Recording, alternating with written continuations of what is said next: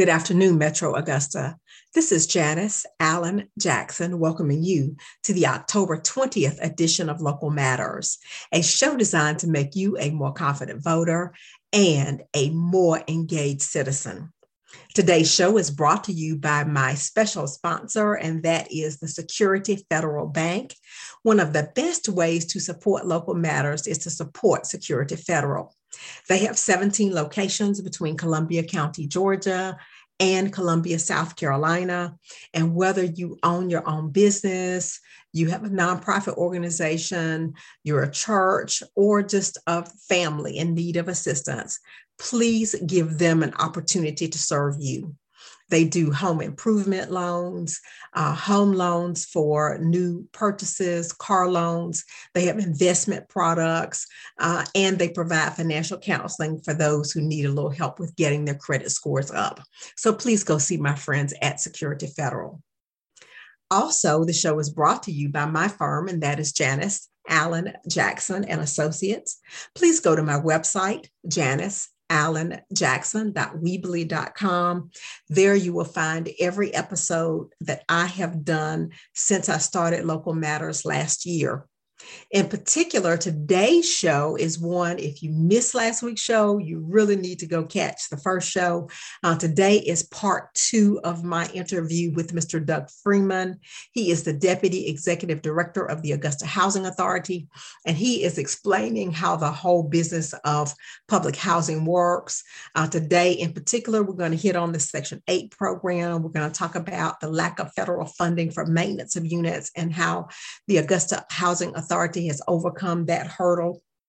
And we're going to talk about the role of the U.S. Congress in making sure that there is funding, as well as, just all of the things that have to come together in order for our community or any other, in fact, to ensure that there is a well-maintained supply of affordable housing for people who need that. But before we bring Doug on, we are going to give you a preview of upcoming shows. As I referenced last week, there is an upcoming special election on November 2nd. In that special election for Augusta residents, there is a single question, and that is in regard to a bond issue for a new James Brown Arena. If you live in the corporate limits of Hepzibah or Blythe, there are also local elections there for your city council. So please make sure you take a look at the ballot. You can go to the website of the Richmond County Board of Elections, and you can see the sample ballot for all of those, and you can determine if what is going to be on your ballot. And as I indicated, early voting has started, so there's no reason to miss out on this opportunity to make your wishes known. Next week, the guests are Mr. Cedric Johnson and Mr. Brad Ushery. They have been leading the Augusta Coliseum Authority for several years, and they're going to talk about that item on the ballot for Augusta residents to give you some insight into what exactly they will do with $240 million and give you just a better understanding so that when it's time for you to go vote, you can make up your mind based upon the facts. That's next week. Following that, November 3rd, I am actually going to have Ms. Juanita Burney. She is chairman of the Board of Tax Assessors. I know everybody has those property tax bills if you're a property owner, and you want to know how they came up with that amount for you, how your property is assessed, the governance of that organization. Mrs. Burney is going to go through all of that for us. Following that, we're going to talk to Ms. Patricia Jefferson on November 10th. We're going to talk about the amphitheater project that her husband spearheaded during the time that he was on the Augusta Commission. And following that, November 17th, as we get prepared for Thanksgiving, there is a special author in our community that I want to make you all aware of. She has written a book, doesn't have anything to do with local government. So again, it's one of my unusual opportunities. I'm going to take advantage, though, of the opportunity to talk about something that's not related to local government, but it is related to our spiritual lives. She has written a book called When the Church Prays, and it's not Prays, it's Preys. So we're going to allow Ms. Shayla Farmer to just come in and tell us about that book. I just started reading it. It's fabulous, and I wanted to share it with you. But for now, let's get ready to hear part 2 on the Augusta Housing Authority with Doug Freeman. One of those innovative ways is the public-private partnerships you made some reference to earlier with the Walton properties. Are there other strategies that you all have used to ensure that you can provide a sufficient number of affordable housing opportunities for our residents? So the big thing is for us is how we manage and maintain our current properties. And I'm particularly proud of how we do it here in Augusta, because not every agency is like this across the country. What we try to do is to save up those capital funds that we get each year. We have a certain number of years that we're required to have those obligated or expended. So we try to schedule things out so that we can do large scale renovations with them. An example of that is Olmsted Homes over there by Lake Olmsted. That is the oldest public housing in the state of Georgia. That was the first housing development that Augusta did way back when. But if you were to go look at it now, you wouldn't believe that because we have invested heavily. It's probably been, I don't know, 15 years now since the last major renovation, but we saved up those capital funds and we did a complete gut rehab of that property. Now, that particular property lended itself well to doing that. It was mostly duplexes and quads rather than that old barrack style housing. So we were able to take the buildings down to the stud, and so basically you had a roof and the exterior walls, and we rebuilt those units completely inside and out. We also did a lot of landscaping and a lot of curb appeal. That is one of our highest occupied and most often requested developments, and it's the oldest public housing in the state of Georgia because of the way we were able to schedule up and save the funds in order to do those renovations. So the drawback to that is sometimes we don't get to every single site every year to do renovations. But I think the way we do it, to be able to go in there instead of putting Band-Aids on things, a little bit here, a little bit there, we go in there and completely reconstruct from scratch almost in order to maintain those units going forward. There's also another type of development. I don't know where this fits into the strategy, so that's why I'm asking the question. Absolutely. I am a native of, current resident of East Augusta, which is, of course, everything from East Boundary back to the state line, essentially. And there are, I think, probably 4 complexes in that area, at least 4, maybe 5 now, come to think about it, that are subsidized housing in some respect. Mm-hmm. There was one that was developed by one of our community housing development organizations. I believe it's affiliated with Good Hope Baptist Church. I think that's more senior housing. There's what was Delta Manor, is now considered Oak Point. There is the River, what was River Glen Apartments. I can't remember if it still has that name or if they changed the name with this most recent upgrade. It's now Magnolia Court. Magnolia Court. And then there is, used to be, it's been named several things, maybe East Augusta Commons or something like that. Okay. And then there is the former Underwood that is now Walton Oaks. So I know the Housing Authority is directly involved with 2 of those, being Oak Point and Walton Oaks. Does the Housing Authority have any connection to the other three? All right. Yeah. So just real quick, Oak Point is one of our public housing developments. So that we own and maintain and manage that property, just like our other public housing developments. So that's just your traditional standard public housing. Mm-hmm. I'll talk about Walton Oaks first, and then we'll come back to Magnolia Court. Walton Oaks, when we redid that, we used a program called low-income housing tax credits to redevelop that property. And at a very basic level, the idea is that the federal government and the state government, the state of Georgia, both will use tax credits to incentivize certain behaviors. And so they recognize that there's a need for public housing, or let me rephrase that, a need for assisted housing, but they don't want to come up with the cash to pay for it themselves. So what they did is they issue these tax credits, and in Georgia, we have to go through the Department of Community Affairs. We apply for them, and it's very, very competitive. And if you win that, and we did for Underwood, you can then sell those tax credits to raise funds. So us as a public housing authority, we don't have a tax burden, so the tax credits don't do us any good specifically.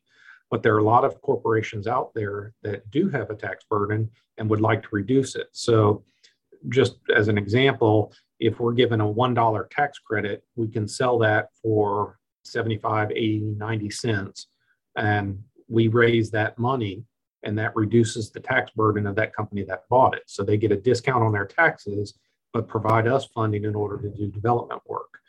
And so that's how we redeveloped Walton Oaks, or the old Underwood home site, is by using those tax credits to offset and raise funding for the development. And the idea is that the housing authority doesn't have to take out large loans. We don't have to try to come up with funding on our own. We can use that tax credit program to do that. Now, there's lots of rules on that, on how you can do it and how long it has to be assisted housing and that sort of thing. And it can get complicated, but if you can receive enough tax credit funding on there, it makes a huge difference in your ability to develop new housing. And that same process is what we've done at Walton Green, also on 15th Street, is using those low-income housing tax credits. Going back to the old River Glen, or what's now, I believe, Magnolia Court. So that one was an interesting one because while it predated my time here in Augusta, that the program that it was originally became assisted housing was called moderate rehab, or mod rehab for short. And this goes way back even before the Housing Choice Voucher Program, back when HUD issued certificates instead of vouchers, different rules on it. But those certificates were attached to the units. When the owner of River Glen years and years ago bought that property, HUD gave them funding to do renovations, and part of the requirements were that they attach these certificates to the units.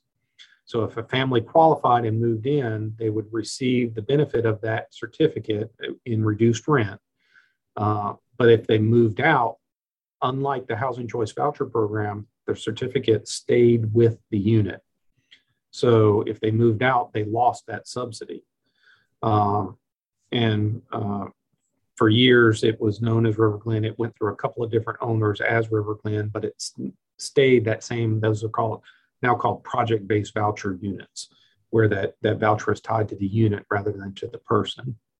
And then a few years ago, a company came in and purchased River Glen, and they converted that whole program off of the moderate rehab program to what's called RAD, or rental assistance demonstration.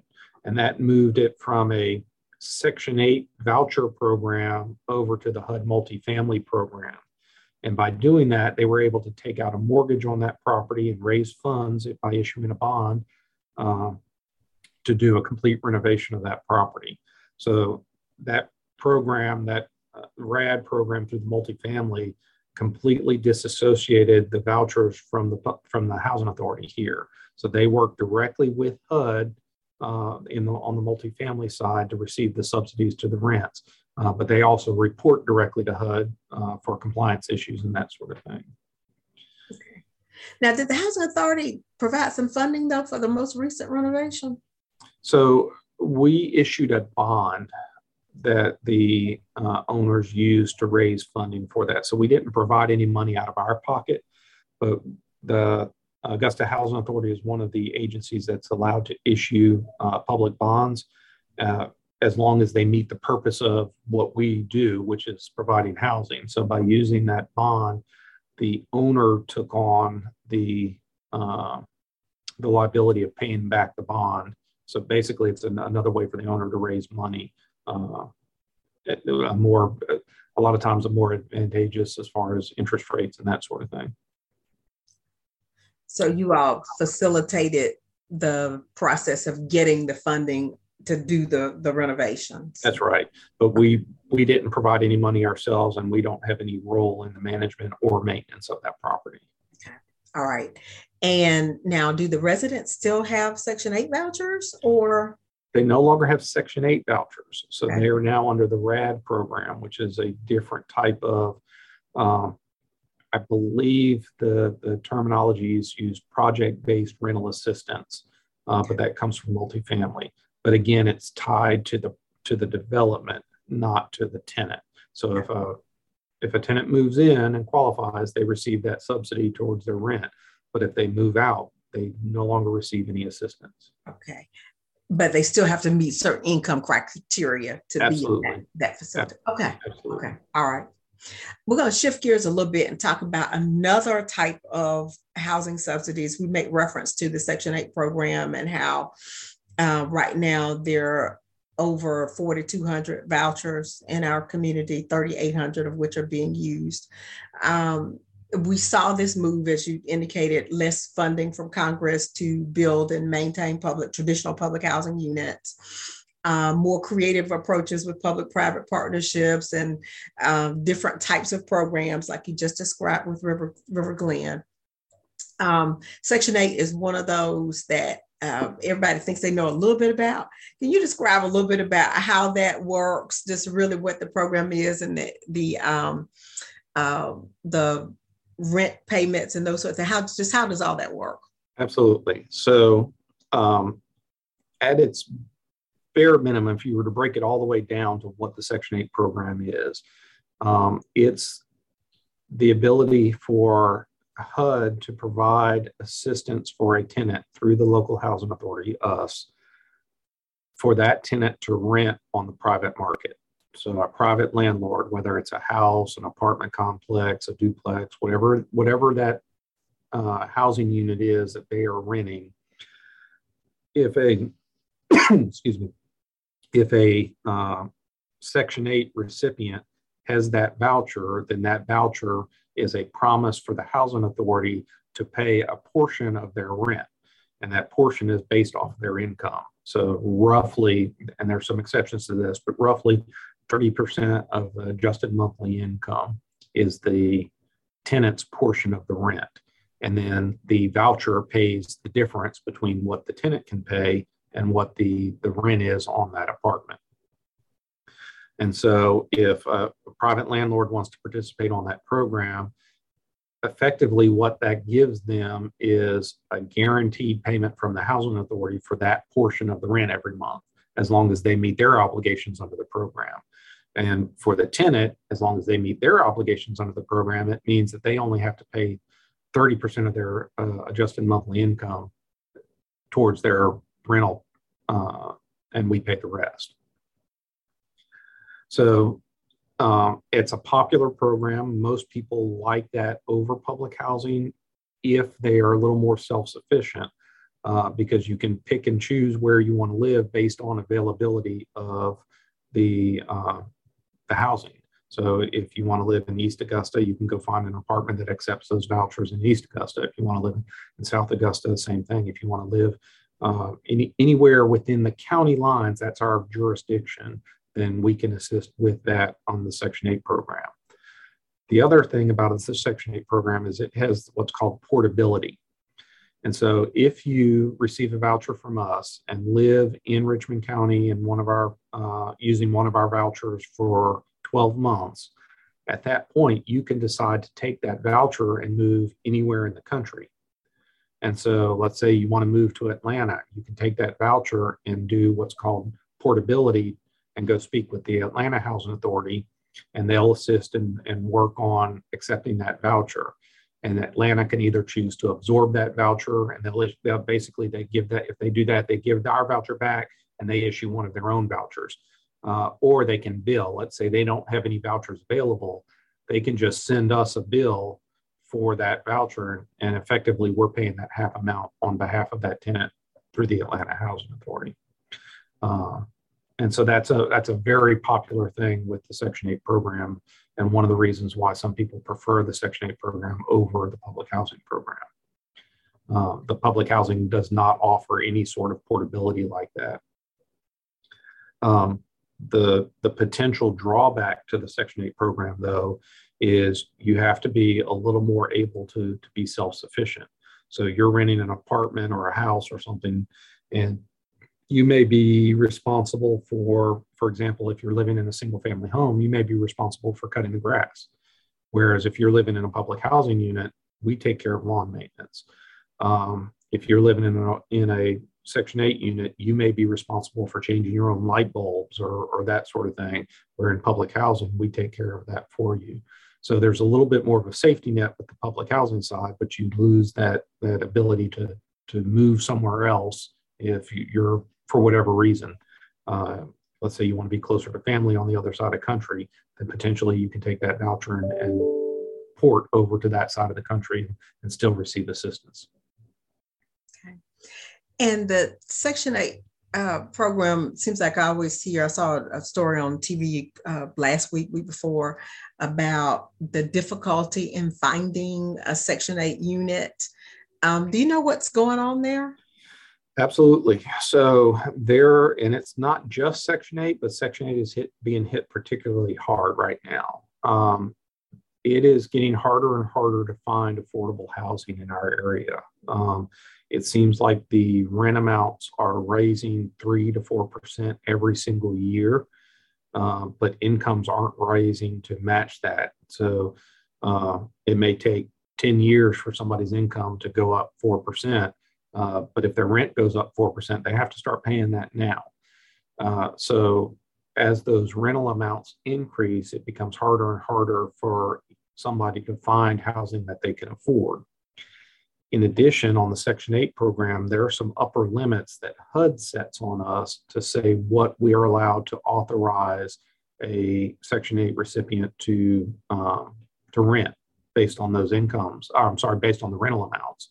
And so if there's a low supply of housing and the demand is still high, that means the cost goes up.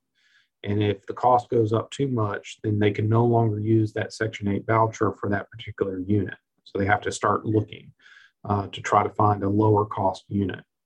And that's the situation that we're in right now. We have a lot of people that are moving to the area that are coming for some high paying jobs with the Cyber Center and with the Fort Gordon and the expansions they're doing on that side, and with NSA and Plant Vogel and all those things that are driving up these people to come in with higher incomes. And if a landlord can rent to us, or I say to us, to a Section 8 recipient for $1,200, or they can rent to somebody moving from Virginia for $1,800, and the person coming from Virginia who is used to a high cost of living thinks that that's a great deal, then the landlord is going to drop the Section 8 program and go back to renting only on the private market to do that. And that's where we're at right now. Is there's not enough affordable housing in the area to meet the demand, both on the Section 8 program and the other affordable housing programs that are out there. Okay. So that is to say, I'm going to try to break this down. You tell me if I got this right. There may be a unit that somebody had, a landlord had rented out on the Section 8 program. I think, earlier, as we were getting prepared, we talked about the amounts. Let's say a 3-bedroom for approximately $1,100. That's the range right now for Section 8. they may be getting $1,100, and then they say, hey, I can make a few cosmetic improvements here and get $1,400. They may just decide to take that house off of the Section 8 program. It's a very real possibility, and we've seen that happen in some cases. Yes. Okay. And then all of the new construction that you see, I mean, there have been a lot of new apartments going up in the area, in Richmond County, Columbia County, Burke County. The new units that are being built are not being built as affordable housing. They're being built as luxury housing. And so when you're seeing brand new units come online for $1,800, $1,900, $2,000 a month, that's not something that our clientele can afford, and it's not something that we're authorized to pay that much for in this area. And the Section 8 price is set based upon a median in the area, is that right? That's right. So HUD sets what's called a fair market rent for our area, for the Central Savannah River area. Specifically for us, it's Richmond County. But they set that amount, and then we can set our voucher amounts based on that. We're allowed to go a little higher, a little lower, but those voucher amounts include utilities as well. So we're completely beholden to HUD to set those rates. It's not something that we can just arbitrarily decide, okay, we're going to start paying $1,400 or $1,800 a month. We're required to follow the regulations of HUD. And if we don't, then HUD takes that money back from us, and we can't help anybody. Thank you so much for those explanations. I hope this has given our listeners a better idea of how public housing works, where we've been, and sort of where we're headed with that. And before we close, if you could just share with us, are there just things that you wish people knew about public housing and housing authorities that you want to share with us as we close out? Absolutely. So the number one thing is a misconception of who receives housing assistance. And somebody said this the other day, and I thought it was a very apt comment, that I was sitting in a large room. There were probably 200 people in that room. And the speaker said that if you look to your left and look to your right, these are the people that are receiving assistance. There's a certain stigma attached to receiving public assistance, but it's the families that are in your community. I mean, there's no way for you generally to know what unit is a Section 8 unit or not a Section 8 unit. We have good tenants in public housing. We have bad tenants in public housing. We have good tenants in Section 8. We have bad tenants in Section 8. But the reality is that in my personal belief, everybody deserves a place to live. They deserve a roof over their head. And this is one of the ways that we as a society can assist in providing those roofs so that somebody has a warm place to sleep at night, that somebody has a place that they can cook their kids breakfast or dinner and have that in there. So when you hear somebody talking about public housing or Section 8, just keep in mind it's the people in our community, the people that live and work around us that we're assisting in those programs. Thank you so much for sharing that with us. Like other governmental services, I think what you're telling us is that public housing is here to help, and there are lots of people who need help. Absolutely. Absolutely. Lots of people. Thank you so much for all of the work that the Housing Authority does to ensure that those who need help do indeed find housing in the area. I guess our hope and our prayer should be that our federal legislators, our Congress, decides to devote more funding to help you with construction, with renovations, and with administering programs, because there's a cost associated with you all doing all of this work. So one of the takeaways, if there is one for me, is that we need to stay on top of the folks at the federal level that make these decisions to make sure that there is adequate housing for adequate and well-maintained housing for people who need it in our communities. Absolutely. All right. Thanks so much, Doug. Thank you. I close with my favorite Bible verse from 2 Timothy chapter 1, verse 7. For God hath not given us the spirit of fear, but of power and of love and of a sound mind. This show is designed to contribute to each of those, giving you the power that comes with knowledge, demonstrating love for your local community, and offering you wisdom for decision making so that you possess a sound mind when it comes to these topics. Please tune in next Wednesday at 1:30 p.m. here on WKZK 1600 AM, 103.7 FM, and WKZK.net, because local matters.